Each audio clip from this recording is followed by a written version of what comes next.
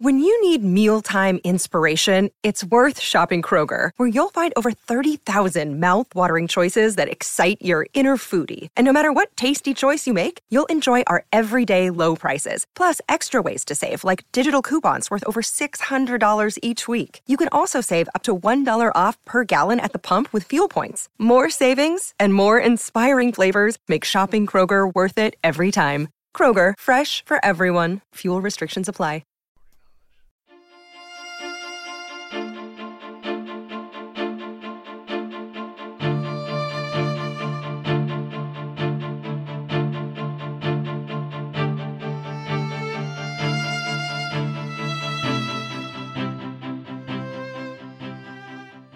Welcome, everyone, to the new 1001 Sherlock Holmes Stories podcast. Here you'll find a collection of Sherlock Holmes adventures, as well as the best of Sir Arthur Conan Doyle's stories. Some from our archives at 1001 Classic Short Stories and 1001 Stories for the Road, and some newly produced, all here for your entertainment. Welcome back, everyone, to 1001 Sherlock Holmes Stories and the best of Sir Arthur Conan Doyle. Today, The Valley of Fear, Part 1, Chapter 7. And now, Part 1, Chapter 7, The Solution. Next morning, after breakfast, we found Inspector MacDonald and White Mason seated in close consultation in the small parlor of the local police sergeant. On the table in front of them were piled a number of letters and telegrams, which they were carefully sorting and docketing. 3 had been placed on one side. "Are you still on the track of the elusive bicyclist?" Holmes asked cheerfully. "And what's the latest news of the ruffian?" MacDonald pointed ruefully to his heap of correspondence. "He's at present reported from Leicester, Nottingham, Southampton, Derby, East Ham, Richmond, and 14 other places. In 3 of them, East Ham, Leicester, and Liverpool, there's a clear case against him, and he's actually been arrested. The country seems to be full of the fugitives with yellow coats." "Dear me," said Holmes sympathetically. "Now, Mr. Mac, and you, Mr. White Mason, I wish to give you a very earnest piece of advice. When I went into this case with you, I bargained, as you will no doubt remember, that I should not present you with half-proved theories, but that I should retain and work out my own ideas until I'd satisfied myself that they were correct. For this reason, I am not at the present moment telling you all that is in my mind. On the other hand, I said that I would play the game fairly by you, and I do not think it is a fair game to allow you for one unnecessary moment to waste your energies upon a profitless task. Therefore, I'm here to advise you this morning, and my advice to you is summed up in 3 words. Abandon the case." MacDonald and White Mason stared in amazement at their celebrated colleague. "You consider it hopeless?" cried the inspector. "I consider your case to be hopeless. I do not consider that it is hopeless to arrive at the truth." "But this cyclist, he's not an invention. We have his description, his valise, his bicycle. The fellow must be somewhere. Why should we not get him?" Yes, no doubt he is somewhere, and no doubt we shall get him. But I would not have you waste your energies in East Ham or Liverpool. I am sure that we can find some shorter cut to a result." "You're holding something back. It's hardly fair of you, Mr. Holmes." "You know my methods of work, Mr. Mac, but I will hold it back for the shortest time possible. I only wish to verify my details in one way, which can very readily be done, and then I make my bow and return to London, leaving my results entirely at your service. I owe you too much to act otherwise, for in all my experience I cannot recall any more singular and interesting study." "This is clean beyond me, Mr. Holmes.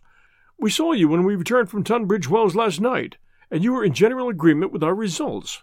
What has happened since then to give you a completely new idea of the case?"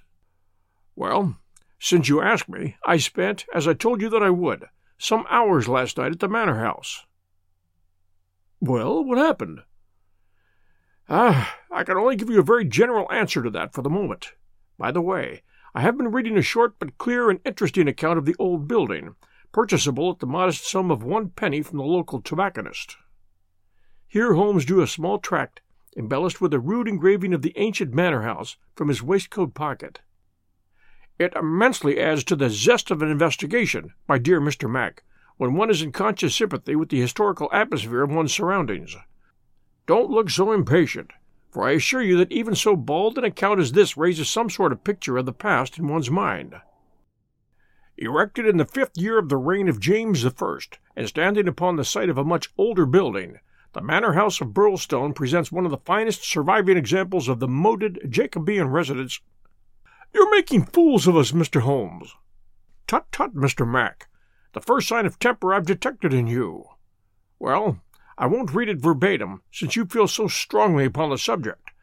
But when I tell you that there is some account of the taking of the place by a parliamentary colonel in 1644, of the concealment of Charles for several days in the course of the Civil War, and finally of a visit there by the second George, you will admit that there are various associations of interest connected with this ancient house. I don't doubt it, Mr. Holmes, but that is no business of ours. Is it not? Breadth of view, my dear Mr. Mac, is one of the essentials of our profession. The interplay of ideas and the oblique uses of knowledge are often of extraordinary interest. You will excuse these remarks from one who, though a mere connoisseur of crime, is still rather older and perhaps more experienced than yourself. I'm the first to admit that, said the detective heartily. You get to your point, I admit, but you have such a deuced round-the-corner way of doing it. Well, I'll drop past history and get down to present-day facts. I called last night, as I've already said, at the Manor House. I did not see either Barker or Mrs. Douglas. I saw no necessity to disturb them, but I was pleased to hear that the lady was not visibly pining and that she'd partaken of an excellent dinner. My visit was specially made to the good Mr. Ames, with whom I exchanged some amiabilities, which culminated in his allowing me, without reference to anyone else, to sit alone for a time in the study. What? With that? Said the inspector. No, everything is now in order. You gave permission for that, Mr. Mac, as I am informed. The room was in its normal state, and in it I passed an instructive quarter of an hour. What were you doing? Well, not to make a mystery of so simple a matter, I was looking for the missing dumbbell. It has always bulked rather large in my estimate of the case. I ended up finding it. Where? Ah, there we come to the edge of the unexplored. Let me go a little further. A very little further, and I will promise that you shall share everything that I know. Well, we're bound to take you on your own terms, said the inspector. But when it comes to telling us to abandon the case, why in the name of goodness should we abandon the case? For the simple reason, my dear Mr. Mac, that you have not got the first idea what it is that you're investigating. We are investigating the murder of Mr. John Douglas of Burlstone Manor. Yes, so you are. But don't trouble to trace the mysterious gentleman upon the bicycle. I assure you that it won't help you. Then what do you suggest we do? I will tell you exactly what to do, if you will do it. Well, I'm bound to say I've always found you had reason behind all your queer ways. I'll do what you advise. And you, Mr. White Mason? The country detective looked helplessly from one to the other. Holmes and his methods were new to him. Well, if it's good enough for the inspector, it's good enough for me, he said at last. Capital, said Holmes. Well, then, I should recommend a nice cheery country walk for both of you. They tell me that the views from Burlstone Ridge over the Weald are very remarkable. No doubt lunch could be got at some suitable hostelry, though my ignorance of the country prevents me from recommending one. In the evening, tired but happy. Man, this is getting past a joke, cried MacDonald, rising angrily from his chair. Well, spend the day as you like, said Holmes, patting him cheerfully upon the shoulder. Do what you like and go where you will, but meet me here before dusk without fail. Without fail, Mr. Mac. Well, that sounds more like a sanity. All of it was excellent advice, but I don't insist so long as you are here when I need you. But now, before we part, I want you to write a note to Mr. Barker. Well, I'll dictate it if you like. Ready? Dear Sir, it has struck me that it is our duty to drain the moat, in hope that we may find some... It's impossible, said the inspector. I've already made an inquiry. Tut, my dear sir. Please do what I ask you. Well, go on. In the hope that we may find something which may bear upon our investigation, I have made arrangements, and the workmen will be at work early tomorrow morning diverting the stream. Impossible. Diverting the stream, so I thought it best to explain matters beforehand. Now sign that, and send it by hand about 4 o'clock. At that hour we shall meet again in this room. Until then we may each do what we like, for I can assure you that this inquiry has come to a definite pause. We'll return to our story right after these sponsor messages. And now, back to our story. Evening was drawing in when we reassembled. Holmes was very serious in his manner, and the detectives obviously critical and annoyed. "Well, gentlemen," said my friend gravely, "I'm asking you now to put everything to the test with me, and you will judge for yourselves whether the observations I have made justify the conclusions to which I've come. It is a chill evening, and I do not know how long our expedition may last, so I beg that you will wear your warmest coats. It is of the first importance that we should be at our places before it grows dark, so with your permission we shall get started at once." We passed along the outer bounds of the Manor House Park until we came to a place where there was a gap in the rails which fenced it. Through this we slipped, and then in the gathering gloom we followed Holmes until we had reached a shrubbery which lies nearly opposite to the main door and the drawbridge. The latter had not been raised. Holmes crouched down behind the screen of laurels, and we all three followed his example. "Well, what are we to do now?" asked MacDonald, with some gruffness. "Possess our souls in patience, and make as little noise as possible," Holmes answered. "What are we here for at all? I really think that you might trust us with more frankness." Holmes laughed. "Watson insists that I'm the dramatist in real life," said he. "Some touch of the artist wells up within me, and calls insistently for a well-staged performance. Surely our profession, Mr. Mac, would be a drab and sordid one if we did not sometimes set the scene so as to glorify our results. The blunt accusation, the brutal tap upon the shoulder, what can one make of such a denouement? But the quick inference, the subtle trap, the clever forecast of coming events, the triumphant vindication of bold theories, are these not the pride and justification of our life's work? At the present moment you thrill with the glamour of the situation and the anticipation of the hunt. Where would be that thrill if I had been as definite as a timetable? I only ask a little patience, Mr. Mac, and all will be clear to you soon." "Well, I hope the pride and justification and the rest of it will come before we all get our death of cold," said the London detective, with comic resignation. We all had good reason to join in the aspiration, for our vigil was a long and bitter one. Slowly the shadows darkened over the long, sombre face of the old house. A cold, damp reek from the moat chilled us to the bones and set our teeth chattering. There was a single lamp over the gateway and a steady globe of light in the fatal study. Everything else was dark and still. "How long is this to last?" asked the inspector finally. "And what is it we're watching for?"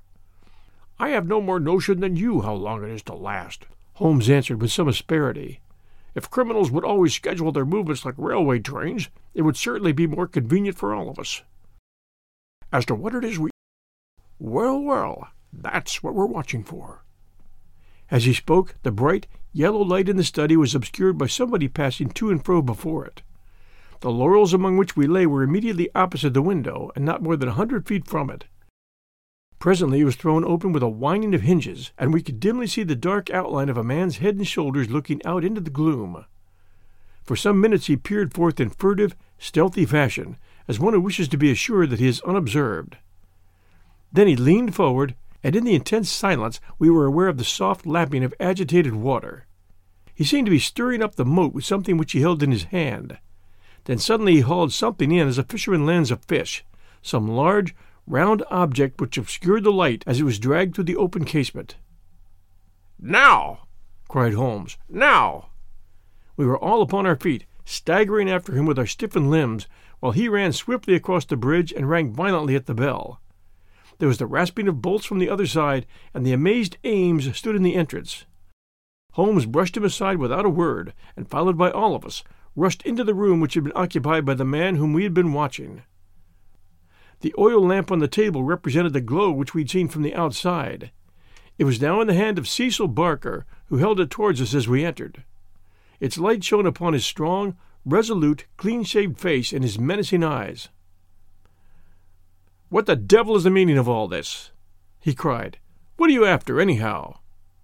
Holmes took a swift glance around, then pounced upon a sodden bundle tied together with cord which lay where it had been thrust under the writing table. "This is what we're after, Mr. Barker. This bundle, weighted with a dumbbell, which you have just raised from the bottom of the moat." Barker stared at Holmes with amazement in his face. "How in thunder did you come to know anything about it?" he asked. "Simply that I put it there."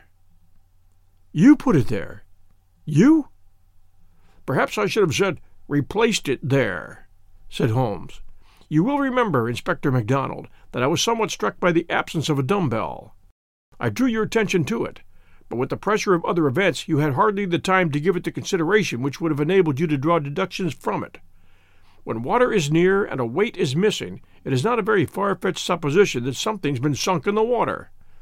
The idea was at least worth testing, so with the help of Ames, who admitted me to the room, and the crook of Dr. Watson's umbrella, I was able last night to fish up and inspect this bundle.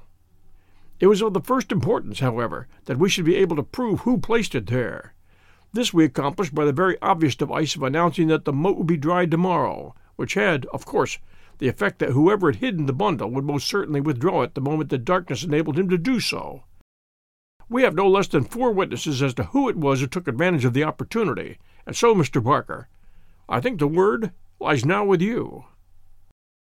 Sherlock Holmes put the sopping bundle upon the table beside the lamp and undid the cord which bound it. From within he extracted a dumbbell, which he tossed down to its fellow in the corner. Next he drew forth a pair of boots. "American, as you perceive," he remarked, pointing to the toes. Then he laid upon the table a long, deadly, sheathed knife. Finally he unravelled a bundle of clothing, comprising a complete set of underclothes, socks, a grey tweed suit, and a short yellow overcoat. "The clothes are commonplace," remarked Holmes, "save only the overcoat, which is full of suggestive touches." He held it tenderly towards the light.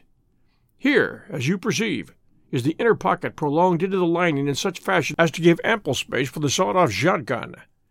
The tailor's tab is on the neck. Neal, Outfitter, Vermissa, USA. I have spent an instructive afternoon in the rector's library, and have enlarged my knowledge by adding the fact that Vermissa is a flourishing little town at the head of one of the best-known coal and iron valleys in the United States. I have some recollection, Mr. Barker, that you associated the coal districts with Mr. Douglas's first wife, and it would surely not be too far-fetched an inference that the V.V. upon the card by the dead body might stand for Vermissa Valley, or that this very valley which sends forth emissaries of murder may be the Valley of Fear, of which we have heard. So much is fairly clear. And now, Mr. Barker, I seem to be standing rather in the way of your explanation." It was a sight to see Cecil Barker's expressive face during this exposition of the great detective. Anger, amazement, consternation, and indecision swept over it in turn. Finally he took refuge in a somewhat acrid irony. "You know such a lot, Mr. Holmes, perhaps you'd better tell us some more," he sneered.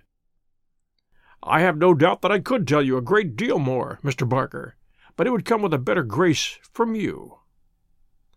"Oh, you think so, do you? Well, all I can say is that if there's any secret here, it's not my secret, and I am not the man to give it away." "Well, if you take that line, Mr. Barker," said the inspector quietly, "we must just keep you in sight until we have the warrant and can hold you." "You can do what you damn please about that," said Barker defiantly. The proceedings seemed to have come to a definite end so far as he was concerned, for one had only to look at that granite face to realize that no pianoforte doer would ever force him to plead against his will. The deadlock was broken, however, by a woman's voice. Mrs. Douglas had been standing listening at the half-open door, and now she entered the room. "You have done enough for now, Cecil," said she. "Whatever comes of it in the future, you have done enough." "Enough, and more than enough," remarked Sherlock Holmes gravely. "I have every sympathy with you, madam, and should strongly urge you to have some confidence in the common sense of our jurisdiction, and to take the police voluntarily into your complete confidence. It may be that I am myself at fault for not following up the hint which you conveyed to me through my friend Dr. Watson, but at that time I had every reason to believe that you were directly concerned in the crime. Now I am assured that this is not so. At the same time, there is much that is unexplained, and I should strongly recommend that you ask Mr. Douglas to tell us his own story." Mrs. Douglas gave a cry of astonishment at Holmes's words. The detectives and I must have echoed it when we were aware of a man who seemed to have emerged from the wall, who advanced now from the gloom of the corner in which he had appeared. Mrs. Douglas turned, and in an instant her arms were round him. Barker had seized his outstretched hand. "It's best this way, Jack," his wife repeated. "I am sure that it is best." "Indeed, yes, Mr. Douglas," said Sherlock Holmes. "I am sure that you will find it best." The man stood blinking at us with the dazed look of one who comes from the dark into the light. It was a remarkable face, bold gray eyes, a strong, short-clipped, grizzled mustache, a square, projecting chin, and a humorous mouth. He took a good look at us all, and then to my amazement he advanced to me and handed me a bundle of paper. "I've heard of you," said he, in a voice which was not quite English and not quite American, but was altogether mellow and pleasing. "You are the historian of this bunch. Well, Dr. Watson, you've never had such a story as that pass through your hands before, and I'll lay my last dollar on that. Tell it your own way, but there are the facts, and you can't miss the public so long as you have those. I've been cooped up 2 days, and I've spent the daylight hours, as much daylight as I could get in that rat trap, in putting the thing into words. You're welcome to them, you and your public. There's the story of the Valley of Fear." "That's the past, Mr. Douglas," said Sherlock Holmes quietly. "What we desire now is to hear your story of the present." "And you'll have it, sir," said Douglas. "May I smoke as I talk?" "Well, thank you, Mr. Holmes. You're a smoker yourself, if I remember right, and you'll guess what it is to be sitting for 2 days with tobacco in your pocket and afraid that the smell will give you away." He leaned against the mantelpiece and sucked at the cigar which Holmes had handed him. "I've heard of you, Mr. Holmes. I never guessed that I should meet you. But before you are through with that," he nodded at my papers, "you will say I've brought you something fresh." Inspector MacDonald had been staring at the newcomer with the greatest amazement. "Well, this fairly beats me," he cried at last. "If you are Mr. John Douglas of Burlstone Manor, then whose death have we been investigating for these 2 days, and where in the world have you sprung from now? You seem to me to come out of the floor like a jack-in-the-box." "Ah, Mr. Mac," said Holmes, shaking a reproving forefinger, "you would not read that excellent local compilation which described the concealment of King Charles. People did not hide in those days without excellent hiding places, and the hiding place that has once been used may be again. I had persuaded myself that we should find Mr. Douglas under this roof." "And just how long have you been playing this trick upon us, Mr. Holmes?" said the inspector angrily. "How long have you allowed us to waste ourselves upon a search that you knew to be an absurd one?" "Not 1 instant, my dear Mr. Mac. Only last night did I form my views of the case. As they could not be put to the proof until this evening, I invited you and your colleague to take a holiday for the day. Pray, what more could I do? When I found the suit of clothes in the moat, it at once became apparent to me that the body we had found could not have been the body of Mr. John Douglas at all, but must be that of the bicyclist from Tunbridge Wells. No other conclusion was possible. Therefore I had to determine whether Mr. John Douglas himself could be, and the balance of probability was that with the connivance of his wife and his friend he was concealed in a house which had such conveniences for a fugitive, and awaiting quieter times when he could make his final escape." "Well, you figured it out about right," said Douglas approvingly. "I thought I'd dodge your British law, for I was not sure how I stood under it, and also I saw my chance to throw these hounds once and for all off my track. Mind you, from first to last I've done nothing to be ashamed of, and nothing that I would not do again. But you'll judge that for yourselves when I tell you my story. Never mind warning me, Inspector. I'm ready to stand pat upon the truth. I'm not going to begin at the beginning, however. That's all there." He indicated my bundle of papers. "And a mighty queer yarn you'll find it. It all comes down to this, that there are some men that have good cause to hate me and would give their last dollar to know that they had got me. So long as I'm alive, and they are alive, there's no safety in this world for me. They hunted me from Chicago to California. Then they chased me out of America.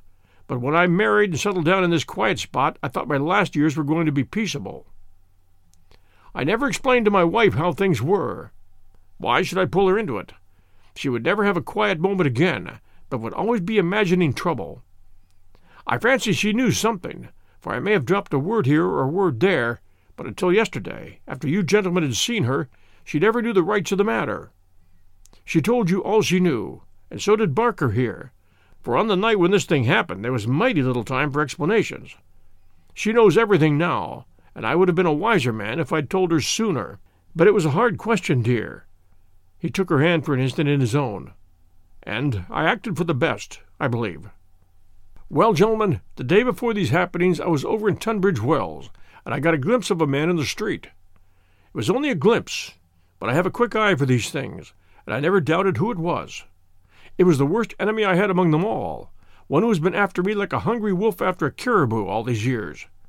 I knew there was trouble coming, and I came home and made ready for it.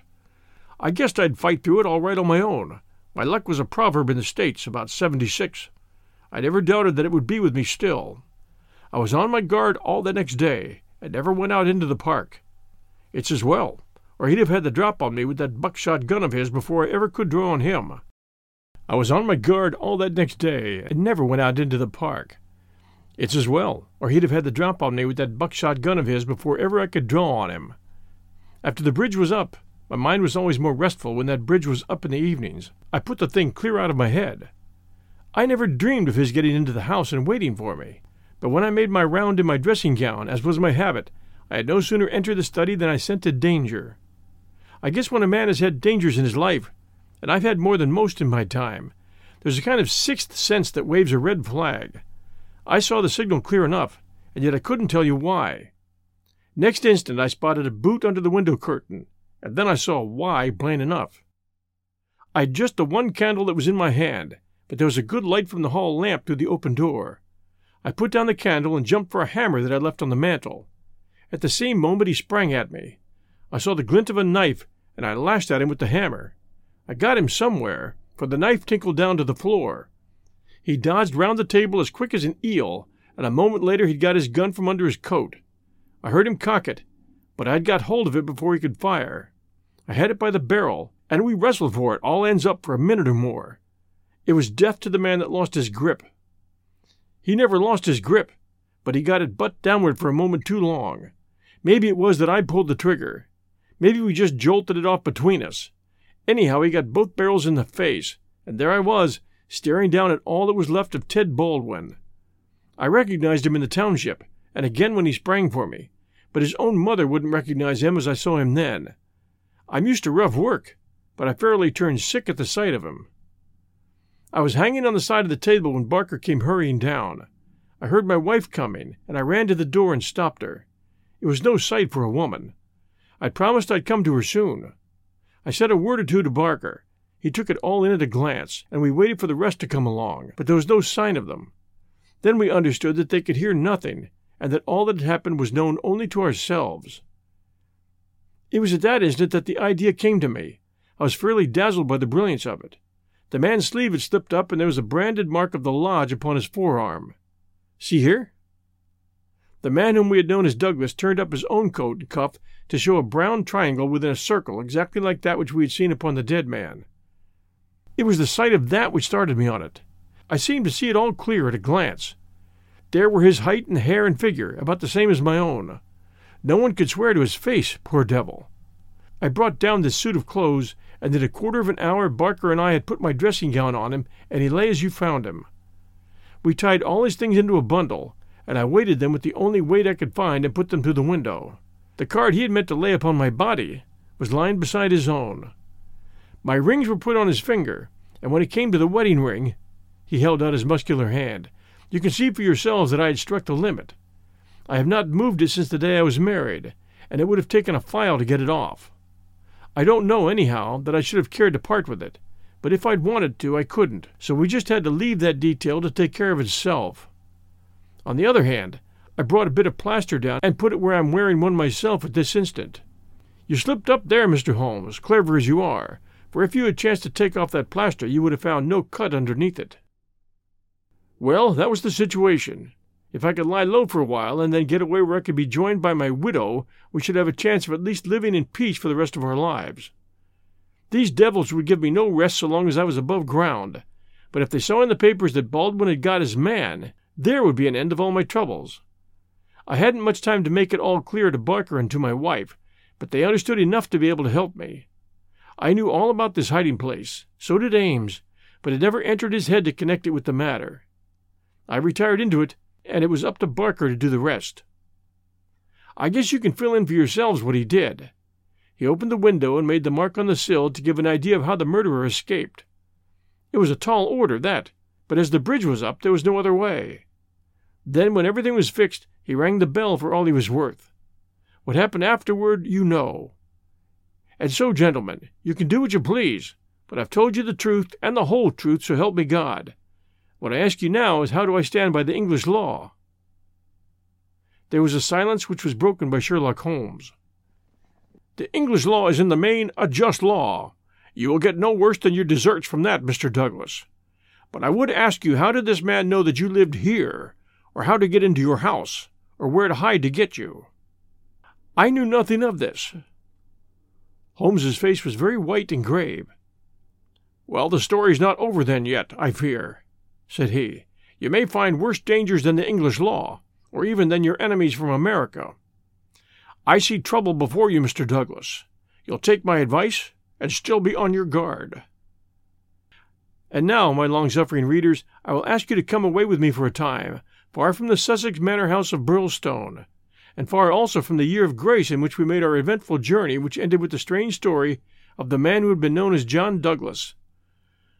I wish you to journey back some 20 years in time, and westward some thousands of miles in space, that I may lay before you a singular and terrible narrative, so singular and so terrible that you may find it hard to believe that, even as I tell it, even so did it occur. Do not think that I intrude one story before another is finished. As you read on, you will find that this is not so. And when I have detailed those distant events, and you have solved this mystery of the past, we shall meet once more in those rooms on Baker Street, where this, like so many other wonderful happenings, will find its end. Thanks for joining us for Part 1 of The Valley of Fear. I hope you're enjoying the story as much as I am. If you are, please do send us a review for 1001 Sherlock Holmes stories. We would appreciate that very much, and it helps new listeners find us. Part 2 begins next Sunday night at 8 p.m. Eastern Time. Until then, everyone, stay safe, and we'll be back soon.